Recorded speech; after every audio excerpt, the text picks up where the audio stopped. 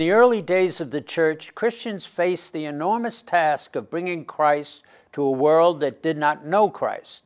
Today, Christians face an equally daunting challenge to re-evangelize a world that has all but forgotten Christ. Join us as we examine our call to remember Jesus Christ with our special guest, Father Raniero Cantalamessa, preacher to the papal household. I'm Father Michael Scanlon, Chancellor of Franciscan University in Steubenville, Ohio, and you're watching Franciscan University Presents. Stay with us.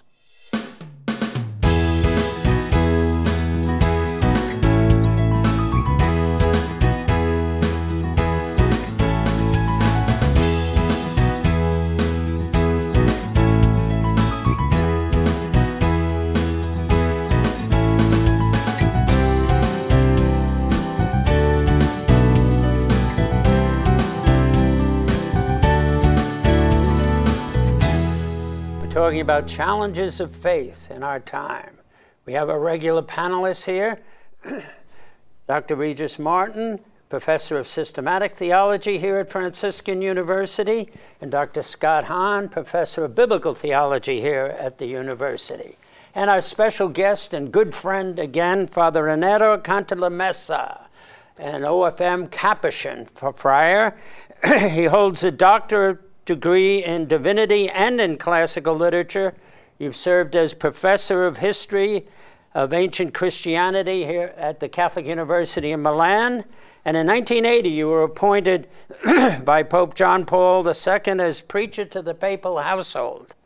And you still serve in that capacity, which is remarkable, but we won't comment further right now. You preach a weekly sermon in Advent and Lent in the presence of the Pope, as well as cardinals, bishops, and other prelates. And you also have a weekly program on Italian state television, and you, of course, have been author of many books, including Remember Jesus Christ, Responding to the Challenges of Faith in Our Time.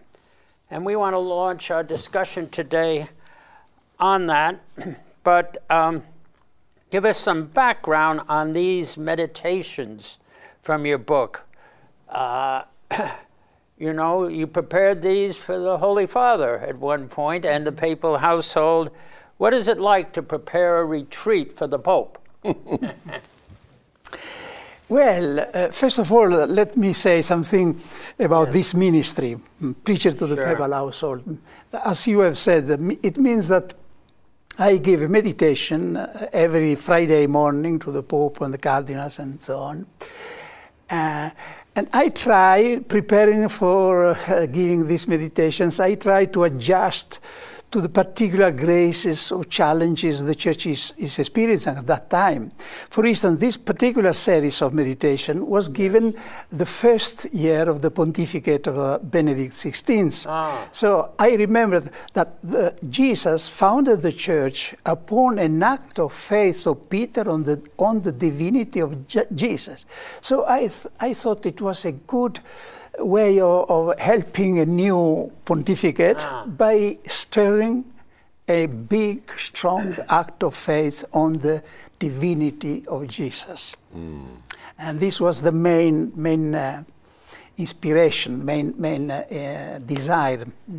And apparently it obtained what they invited you back. Right. You've done this more than once. Is that right? Yes, I've been doing that for the last 32 years now. Never a preacher lasted so long, and I have an explanation for that. I think the Pope has realized that this is the place where Father Cantalamessa can do less harm to the Church. They keep me under control. A short leash, as we say. Oh, my. But what a great gift it is, and how much you must depend upon the Holy Spirit, the freedom that you have for the Holy Spirit to guide you in speaking to the successor to Peter, and to figure out, to discern from the Holy Spirit what it is. Two thoughts help me a lot. One is that I have not to preach my personal message or my philosophical system, just the word of Jesus, the message of Jesus. And as I believe that Jesus has words of eternal life, so this gives me assurance. The second help is the Holy Spirit, precisely because after preparation, after reading, you need fire from on high. Right. I very often quote the passage where the prophet Elijah is preparing the wood for the sacrifice, but he waits for the fire coming up. My preparation is like gathering wood, but unless the fire comes from heaven, it will. There will be no flame. That is a good reminder for all preachers. Right. You know, there's a sense, certainly, that you depend on the Spirit to sustain you in this ministry. But there's also a sense that the Spirit depends on you to carry it out, to be charged with this particular mission, to speak the mot juste, the convicting word that the Pope needs to hear. That must be sort of terrifying. Not exactly. Just the first moment, the first time I had to speak, it was Lent 1980. I remember the first 3 or 4 minutes being a little nervous, excited, and anxious. But later on, I was very relaxed. I must say that the Pope helps a lot in this, because he is like a Christian among other Christians at this moment. And listening with a great humility, I speak with pleasure of this ministry of mine, because he tells more about the Pope than about the preacher. The humility of the Pope coming to listen to the sermon of a simple preacher, priest of the Catholic Church. There's a reminder of this in the Gospel of John, as you know. You know, you could ask the question, who preaches to Peter? You know, who preaches to the Pope? And yet in the Gospel of John, as you know, Peter depends upon the beloved disciple to figure out who it is that will betray Jesus in John 13. He depends upon the beloved disciple to get into the courtyard of the priest there in John 18. Get to the tomb. That's right, to get to the tomb. John gets there first, but lets Peter go in, and then likewise aboard the boat. It is the Lord, says John. And I think that's the role that you have, to continually remind Peter to look out and to see that it is the Lord who alone can make that catch of fish possible. So, getting to the meat of what you preach, what's the biggest challenge to faith in Christ today in modern times? What do you see as the biggest obstacle and challenge out there that has to be confronted? This is a topic I dealt with, especially last Advent.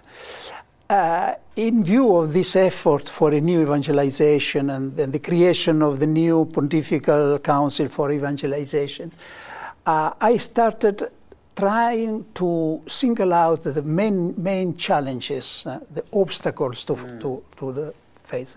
And I thought that there are 3 main challenges: atheistic scientism, secularism, and rationalism. Scientism, secularism, and rationalism. Right. Not rationality, rationalism, and not secularization, but secularism. Right. Not science, but scientism, which is different. Yeah, certainly. And well, do you think you've successfully met those challenges in the book that is under review today that we're talking about? This I dealt not especially in this book, but in a series of meditation I gave last Advent, which are in internet also. But in this first series, which is printed in Remember Jesus Christ, I try to create the general framework of our modern and preaching of the gospel. Well, you know, Father, I was much struck by your thesis that what the church needs now is a charismatic moment, Yes. a kind of still point. And you cite the poet Paghi, that lovely image of the boat, the ship that sort of pierces the ocean like butter. And that point creates this swath of water and waves in its But wake. it starts But what matters with is the point. still point, the charismatic moment. Could you talk about that? Well, the presupposition of this is that we are living in a world which resembles the world of the apostles. They were facing a pre-Christian world, a pagan world, and we are facing a post-Christian world in a certain sense. So we must start again from the beginning. The day of Pentecost, Peter didn't start saying what they had to do. He started saying, remember Jesus Christ? Remember this man who went around doing well to everybody? Well, you killed him. God raised him to life. And now, for that reason, you must know that God has appointed this Jesus, whom you have crucified, both Lord and Messiah. So we must start again with the person of Jesus Christ. Everything comes after. So that it's not primarily a confrontation of the culture in terms of what they have to do, but a contemplation by the culture of what Christ has already done in his death and resurrection, precisely because of what we cannot do apart from Christ. I especially appreciate something that comes near the climax of your book, where after citing Deus caritas est, you then refer to Pascal and to the orders of the physical order, of physical greatness, strength, wealth. And then you also speak beauty, that's right. And then you speak of the order of genius, intelligence, and how much the world seems to prize those two orders in terms of beauty, in terms of strength, in terms of wealth, in terms of intelligence and genius. But the third order is the order of love. And these are both ordered to that, and yet the world seems to be locked up in that. And as you mentioned, scientism, rationalism, secularism are absolutizing these orders that are good but relative, whereas the absolute order of love, that's what Christ embodies and what Christ alone gives to the world, without which the world will die continually. And I think that you, with such simplicity, you have put your finger on precisely what Jesus wishes to say through the whole mystical body, the totus Christus, to the whole world. You remember, Scott, I don't know if you read it, the Quo Vadis, this beautiful novel. There is a moment when a pagan addresses Peter and says to Peter, Greece has given us wisdom. Yes. Romans have given us power. What do you give us, you Christians? Yes. And he answers precisely, love. Right. Well, Pascal insists that there's a radical discontinuity among those three orders, and that has to be remembered, a kind of rupture between nature and grace, which is pretty provocative, I think, as if to say, look, you accumulate all this luster and prestige and power and beauty, and yet not a scintilla of it can give you the order of charity. You need a qualitative leap right off the page. You need grace, and grace has to burst through the clouds of this world. You're saying that's what we need. Yeah, this is important because, I'm a Thomist and I love St. Thomas, but many Thomists forget that, grace builds on nature, but not until nature has been crucified and resurrected. And this is why we're not opposed to rationality, but rationalism. That is a reason that is closed in upon itself, science that is exclusively scientific. And I think that the beauty of Jesus as you preach him is to show that there's nothing more reasonable than being open to the truth of God. Even if reason cannot demonstrate it, reason can die and rise to a whole new truth. But the key, you're saying the key is the centrality of Jesus Christ. Now, why do we find people ignoring Jesus Christ when they talk about faith and religion and the rest? Are they unaware, or have they just passed it on? why don't they center in on Jesus Christ? This, Father Michael, is a key point I try to deal with in the book. The three main dialogues going on in our modern culture exclude Jesus. The dialogue with science, faith and science. Science is interested only in knowing if there is a creator or the world is the result of chance and necessity. So Jesus is not mentioned, of course. Yeah. The problem is whether there is a creator or not. Yeah. In the dialogue with philosophy, again, philosophy is not interested in historical events, but in metaphysical ideas. So Jesus is completely ignored.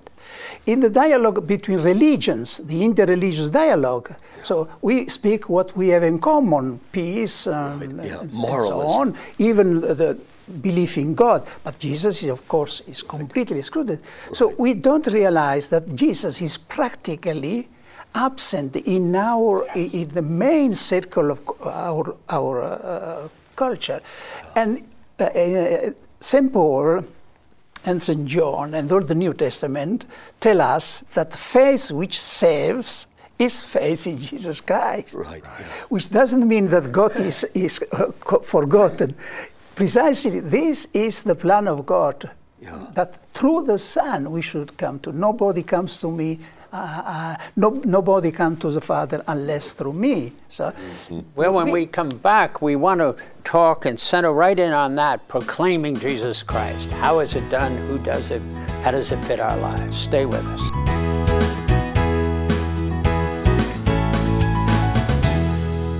I need to dilute the culture of death in the medical field.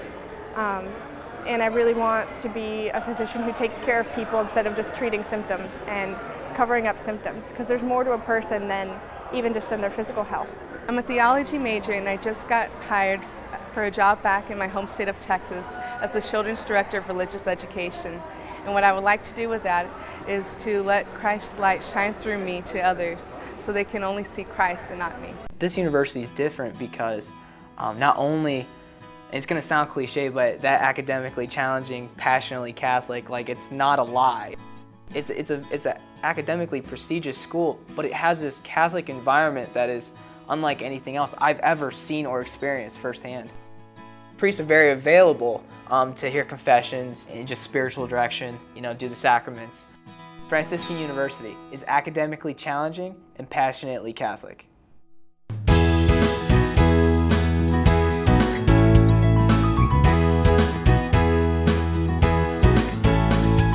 Talking about challenges of faith in our time with our very special guest, Father Raniero Cantalamessa, preacher of the papal household. And when we left off, we were talking about the need to proclaim Christ today. And in your book, you pinpoint or zero in on kerygma. Explain for us how you see the kerygma as needed to be proclaimed, and how is that going to launch us? Yes, as you know, kerygma simply means cry, loud voice. But in Christian language, it has ended up meaning the special cry which contains the most important message on earth, that Jesus died for our sins, rose again for our justification. The kerygma is the starting point of our faith. Because faith, Christian faith, as Kierkegaard, the philosopher Kierkegaard said, Christian faith is not about a doctrine, it's not a doctrine, it's a person.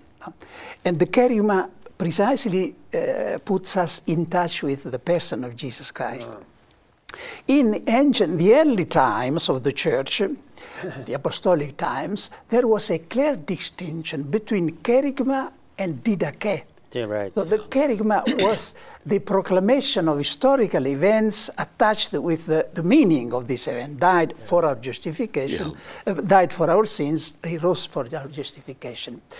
While didache meant the teaching, moral teaching, formation, even what we could call today mystics or ascetics.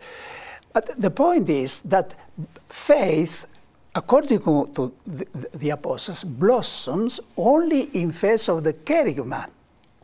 The didache, which nowadays would be catechesis, moral teaching, comes later to form the faith already started.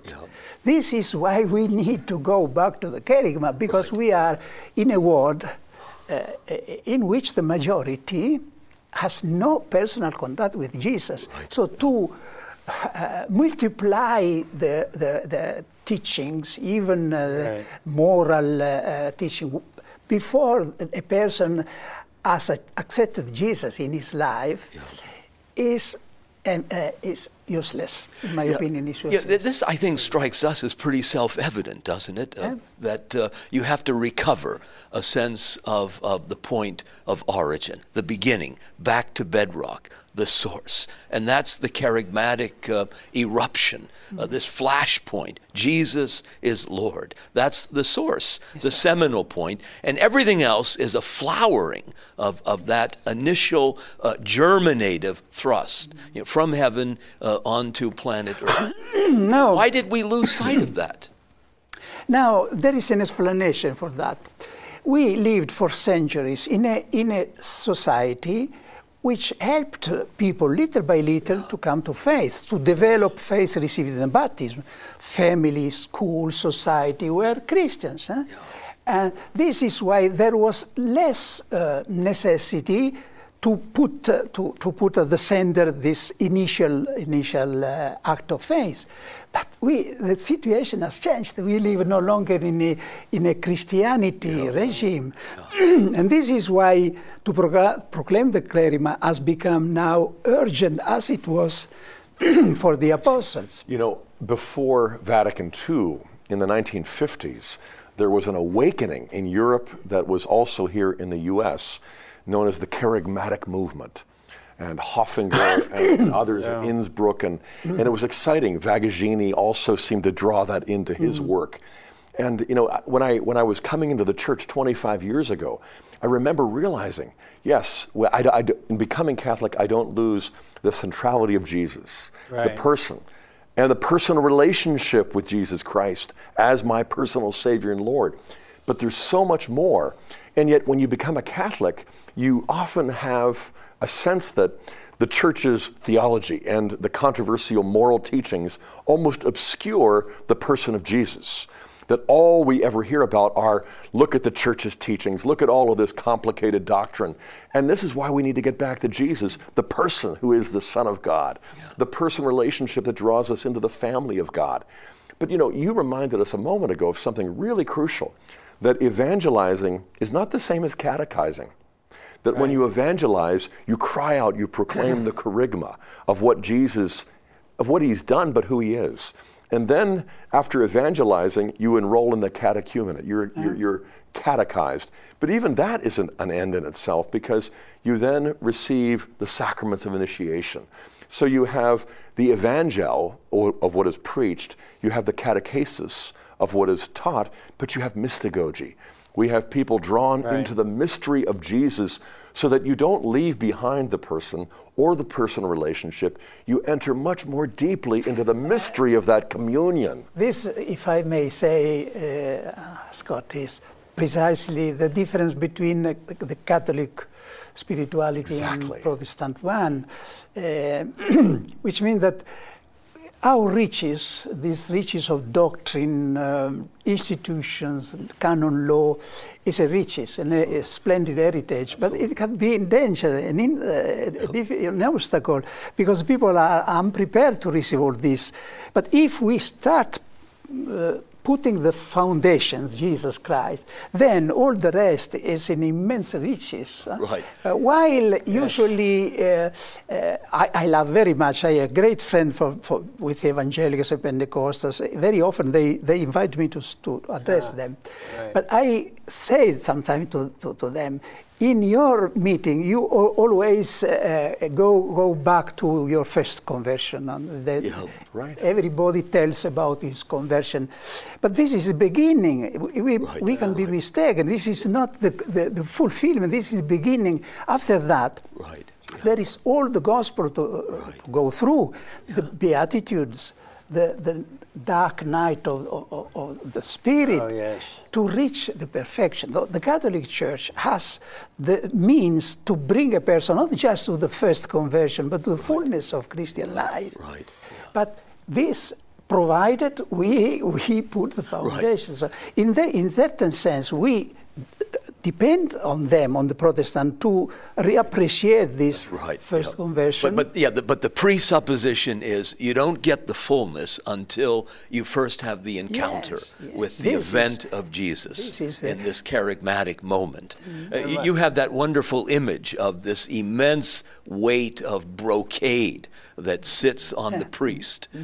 And if you impose that on an infant, it's going to just crush him, annihilate him. And I guess we're all children, and we have to return not you, but to that point of origin. Well, in relation to God, I hope I acquire that childlike simplicity, that hunger.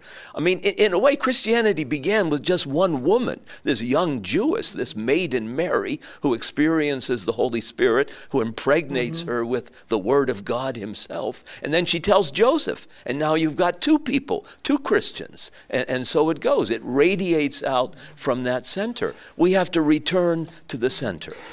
What is important is to know that this foundation, the centrality of the charism, is not just put once at the beginning. It must always be there. It's not forgotten. You start and then the beginning is behind you. Very important. It's never behind you. It's always central, even though every day it has to begin. What are the obstacles to proclaiming this charisma of Jesus Christ? Why do we have difficulty in having it received today?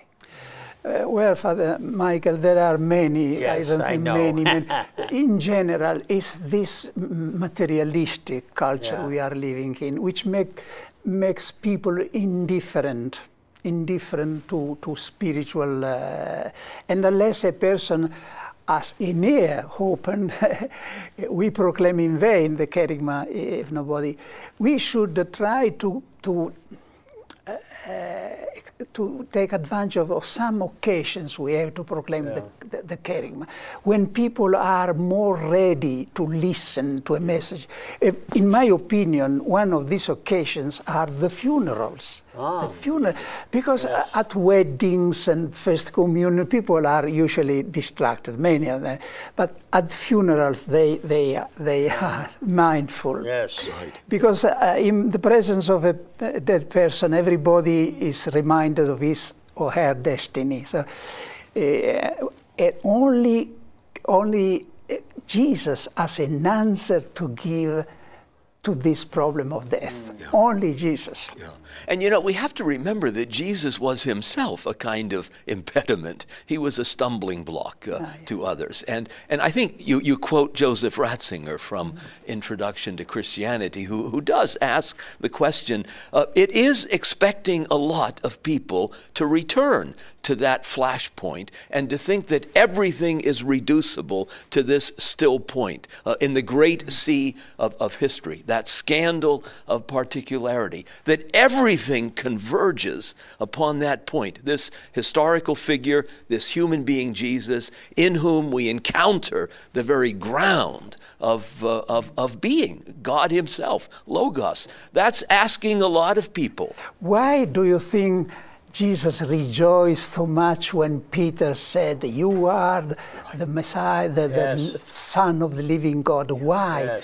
Because this is the real point. When a person comes to faith in Jesus as the Son of God, as the only way, life, and truth, then he has entered the truth. And it was a fruit of grace. I mean, it wasn't man who told him. Flesh and blood has not revealed this to you. But nevertheless, a person must be open. Must be ready, because the grace of God always works with our freedom. So what are the obstacles for people being ready, in our culture? Why can't that proclamation of Jesus as personal Savior and Lord be done and received? What do we see in society that prevents that?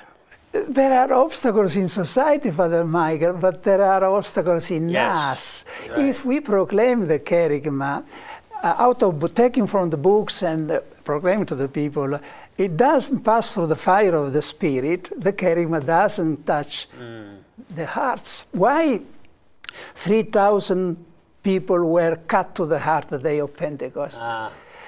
Because Peter was speaking in the power and the anointing of the Holy Spirit. Yes. So the problem is not just in the world, the problem is also in the church. How many of us are ready to give up any preoccupation of their name, or making a name, or making receiving applause, are ready to lose everything to proclaim Jesus in the power of the Spirit? You identify two moments of conversion for Peter. On the one hand, Jesus' excitement over Peter proclaiming, "You are the Christ, the Son of the living God," and yet in just a few verses after Jesus says, "The Son of Man will be delivered up and crucified," Peter says, "No." And Jesus has to say, "Get thee behind me, Satan." Yeah. And so precisely the second conversion that occurs through the humiliation of denying our Lord and then being asked 3 times by that same charcoal fire, as it were, to reaffirm. And then the power of the Holy Spirit is really indispensable, not only for the second conversion, but also for launching the church's apostolic mission. That witness to Jesus has to be as supernatural as our own, our own conversion, our first conversion. And I think this is why we find ourselves today where, we're evangelizing the baptized. We're evangelizing people who've been sacramentalized but have not been evangelized, who need to be spiritually reawakened and brought back to the center, to the source. Precisely, Scott, you remember the difference. Before Pentecost, Peter objected to Jesus' suffering. Right. But after Pentecost, he was ready to endure every shame and persecution for the name of Jesus. So Pentecost is the key. Yes. Another point, to answer your question, Brother Michael, is that we must proclaim the kerygma with love. Right. We must start loving the people. Love. The church must show love. Jesus came to the world because he loved the world. And unless there is love, our understanding, compassion, the world we will see in the church only an ethical agency which judges well, when we come back, we want to talk about how to imitate Christ and how to do this in an effective way, making Jesus the center. Stay with us.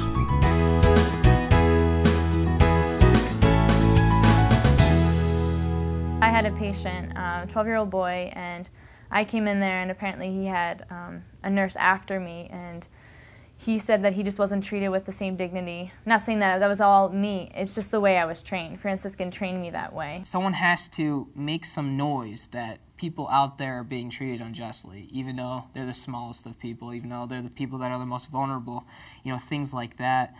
So what I plan to do is to take what I've been taught here at the university and then go get formed to pass the bar, to be a lawyer, to have these specific set of tools in which I can change policy, in which I can change legislation, in which I can do these things. Explore the treasures of your Catholic heritage on a Franciscan University pilgrimage.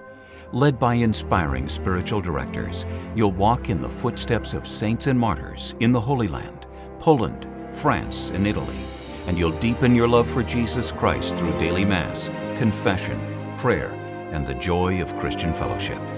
Let Franciscan University lead you on a pilgrimage of faith. Find out more at franciscan.edu/pilgrimages.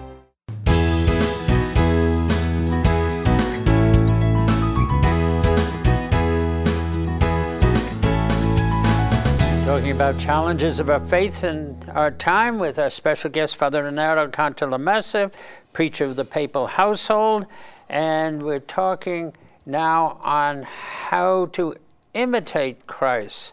And in your presentation and your book, you talk about starting with Gethsemane. And that isn't what we usually hear. So why did you pick that, and why is that key? Well, Father Michael, one reason is that this second series of meditation was given during Lent, so this is why I focused on the Passion of Christ. But Gethsemane has nevertheless something to say in this line, because it's about obedience. The point, the great message of Gethsemane is that Jesus entered this struggle saying, not my will, but your will. Yeah. And everything which followed is based upon this act of faith. What saved us is precisely this acceptance of Jesus to die.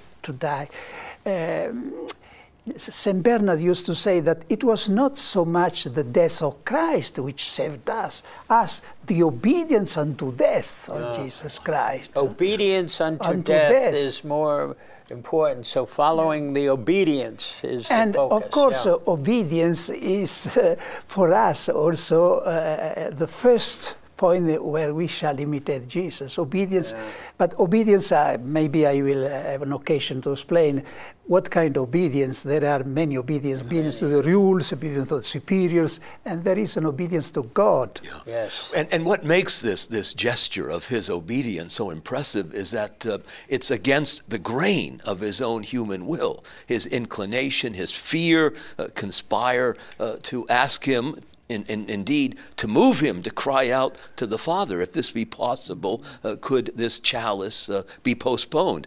Must I face it? But he submits in loving, humble obedience, and that is very moving, because most of us evince that kind of resistance in the face of fear or danger or temptation. Well, Regis, I have seen the best explanation of precisely of this in the last book of Benedict XVI, Jesus Christ. Yes. A dogmatic explanation of what happened in Gethsemane, how Jesus had to lead his humanity to the point of accepting the will of God. It was a human act of obedience, a divine act of obedience made with a human will. That's the key. Right. Yeah, made with a human. You also simplify that here, so that on the one hand, all the doctrine of Christology can sometimes obscure Jesus. But on the other hand, just trying to understand Jesus without the help of the church's teaching is humanly impossible. No. So, Maximus the Confessor, the drama there in the Garden of Gethsemane, because it isn't the Father versus the Son in a tug of war. No. It's the divine will which loves in a divine way, holding nothing back. To love like that, you have to be God. But to transfer that to human nature has to be a struggle. Yes. And it's precisely the struggle of a divine Son who has assumed the fullness of our humanity, not just a body, like you put on a glove, but I mean the soul, and not just the soul, but the will that has a healthy revulsion towards suffering and dying ordinarily. There has to be the struggle, otherwise it's not authentic. Yes. It looks as if Jesus is just an automaton. It's not theater either. Right, and the divinity overwhelms and absorbs the humanity. I don't know if you've ever seen that movie of Gods and Men, which has made something of a splash. Just in my journey to Canada, film. on the plane, I could see this. It's about a group of Trappist monks in North Africa, Algeria, who are threatened by Islam fanatics, and in fact they're butchered at the end. But what makes it so moving is the human struggle, the drama as it unfolds. They don't want to die. They resist, and they wish they could be elsewhere, but in the end they face this crisis, and they go out like angels, but they suffer like men, and it's very eloquent. Yeah. I think that gives us a kind of glimpse of something of the abyss that Jesus entered into. It's an abyss. And this is what we identify with, is Jesus' agony in Gethsemane, that there are times when we have to go through that struggle to stand up for the faith. Right. You asked about obstacles to belief. Yeah. Clearly, since we all have a Gethsemane, and we discover that we're also called to carry a cross. it's a wonder that anybody believes. Right. It really is, because what we're called to give consent to, at one level, is inevitable. You're going to have to suffer and die anyway. But to embrace the cross and to see that as the source of salvation, is so bewildering to mere natural reason. Yeah, to the head. Yeah. But the presence of God within us and grace and love, that's poured out in our spirit, and our spirit can lead us through that time. Yeah. This is the tragedy, because the world must pass through a Gethsemane. Right. Sooner or later, there is suffering, there is illnesses and death. But when people are left alone without faith, this is the tragedy. Faith gives us this immense privilege of transforming suffering into glory.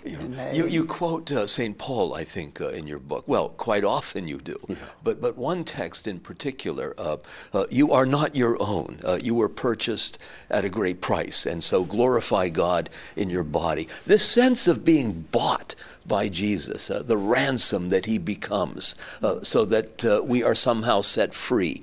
That is freeing. That's very liberating to know that I belong to another, and what a price he paid to set me free. I mean, that, I think, should fill us with a sense of gratitude that would help us to walk through these dark nights. There is a painting of a Norwegian painter, Munch, The Scream. I don't know if you know The Scream. Yeah. It's a person on a bridge, holding his head and uttering a scream in the void.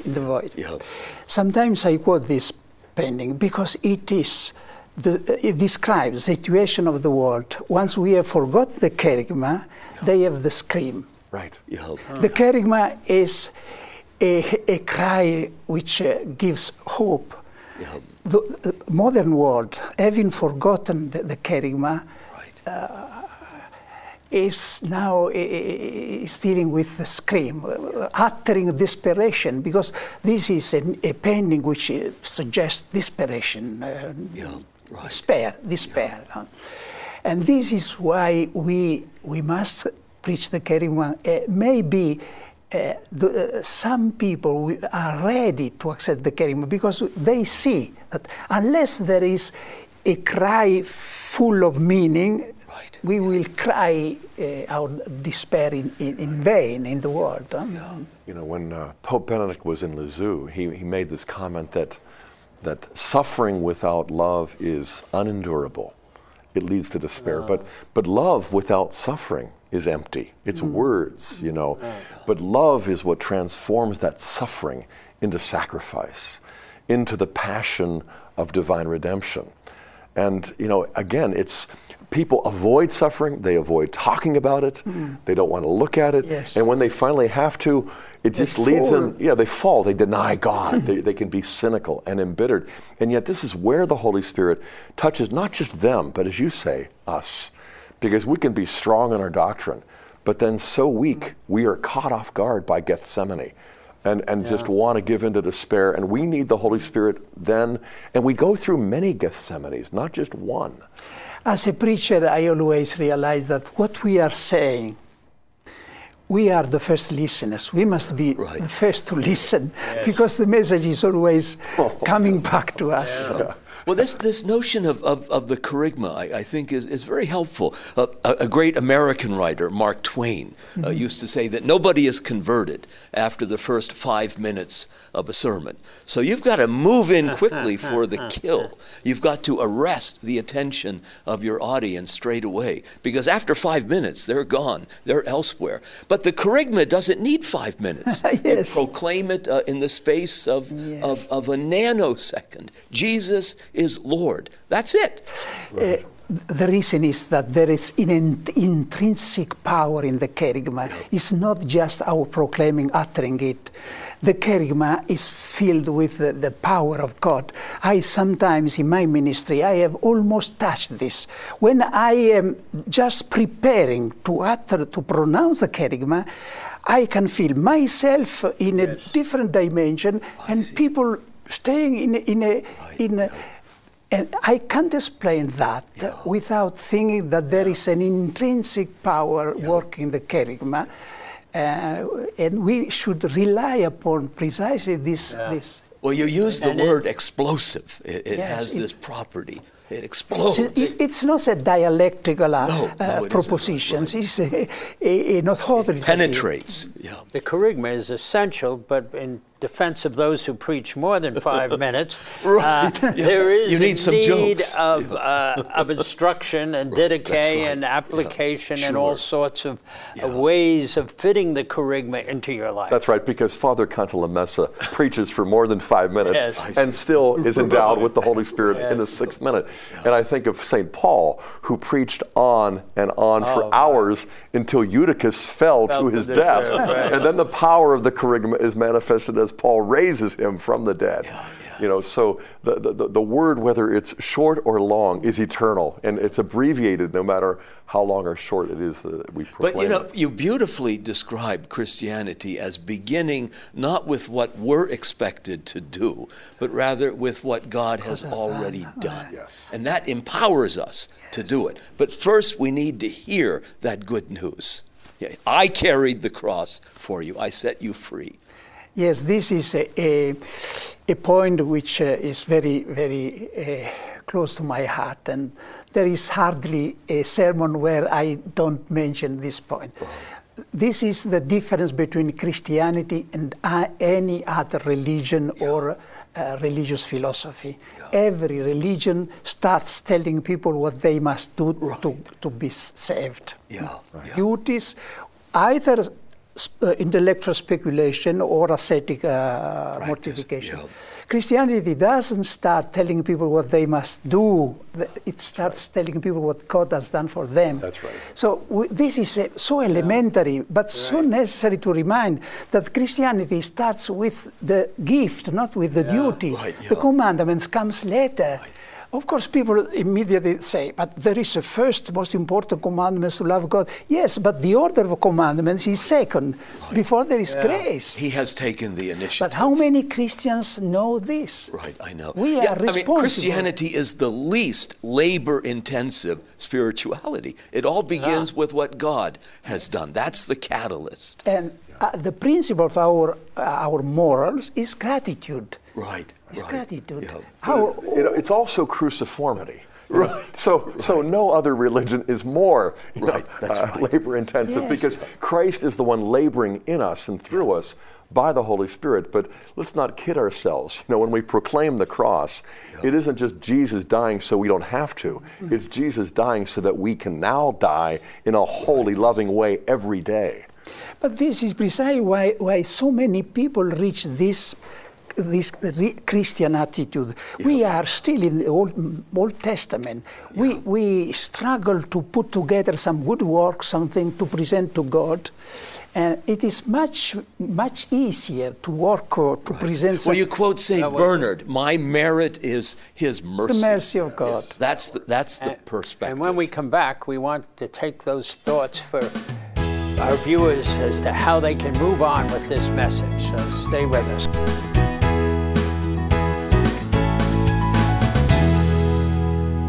Nursing isn't always the funnest job. It's a lot of dirty work, and you see a lot of things you don't really expect to see all the time. So just going into it with a Christ-centered focus definitely helps you get through the day.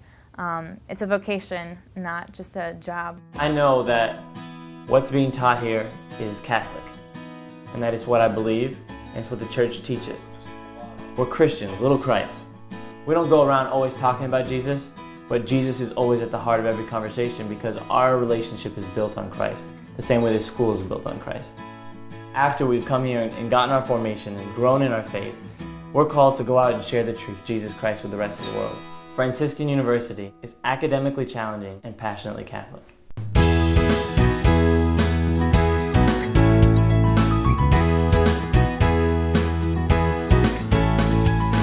We come to the final segment here on the challenges of faith in our time with our special guest, Father Raniero Cantalamessa.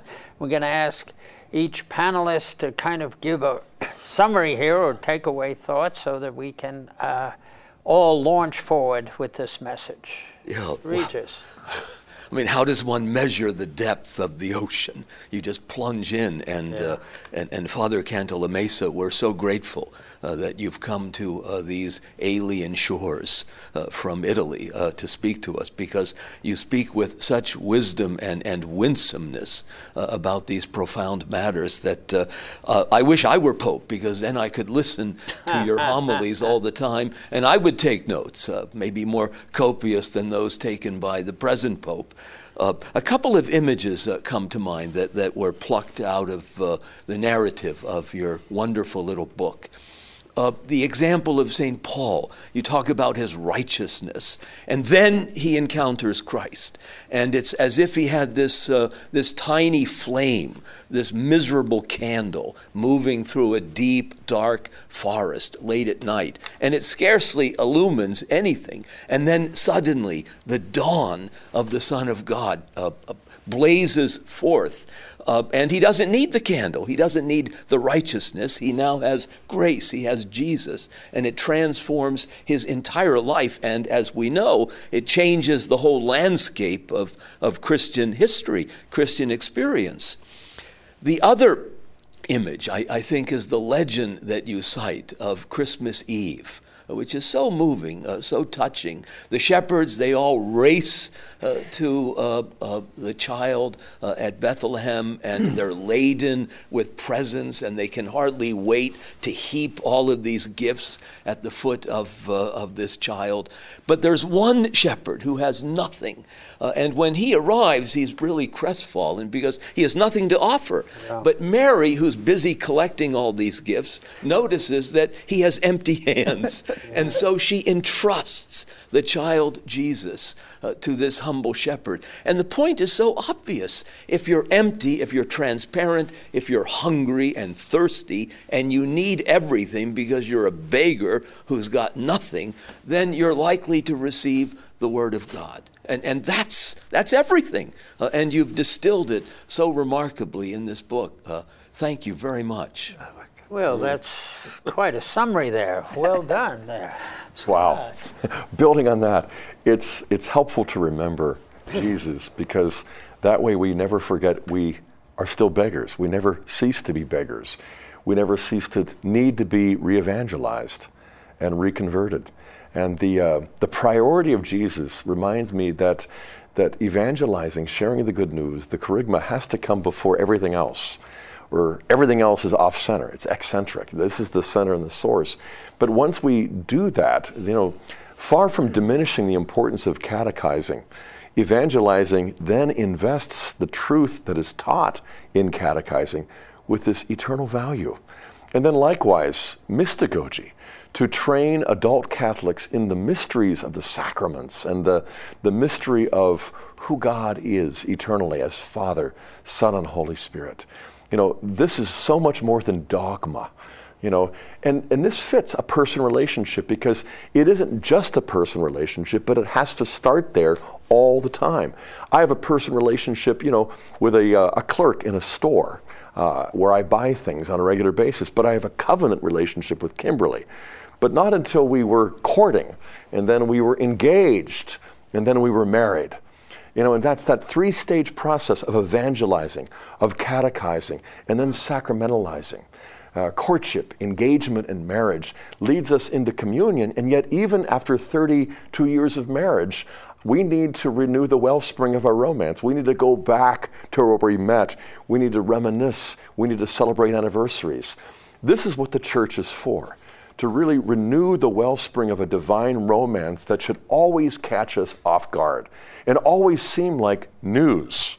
Good news, but news, something that strikes us as being something that never gets old. And you do that. And you don't just do it in a book, you do it for our Holy Father. And words can't begin to express the gratitude we feel in our hearts for your faithfulness in that service. Well. It's good, Scott, that you mentioned marriage as a symbol of our relationship with Jesus, because this is what marriage is meant to be, a way to grasp the mystery, great mystery of the love between God and us. You mentioned the example of Paul. Yes, the encounter with Jesus clearly divides the life of Paul into two parts. Yeah. I used to say that every person divides his or her life into two parts. Usually it's marriage. You know? They say before marrying and after marrying. For us, it's ordination. So we divide our life saying sure. Before my ordination and after marriage. For Paul teaches us that there is one event which really creates and before and after, and it is a personal encounter with Jesus. This phrase, a personal encounter with Jesus, can become a slogan, but it is not a slogan. It's falling in love. It's falling in love. The problem is really that Jesus loves us more than you love Kimberly. Kimberly loves you. Yeah. Jesus loves us with the fullness of love, all the delicacies, the nuances of love. And he is waiting for people who respond to this love. And our message in any occasion should be to convince people that they are loved by Jesus, who died for them. No matter what they have been in the past, or no matter what they are, if they accept this incredible love of Jesus, their lives will be changed. As I must confess, my life has been changed. Yes. Very good. Life changing. That's what it's all about, in knowing the kerygma, the great message of Jesus Christ.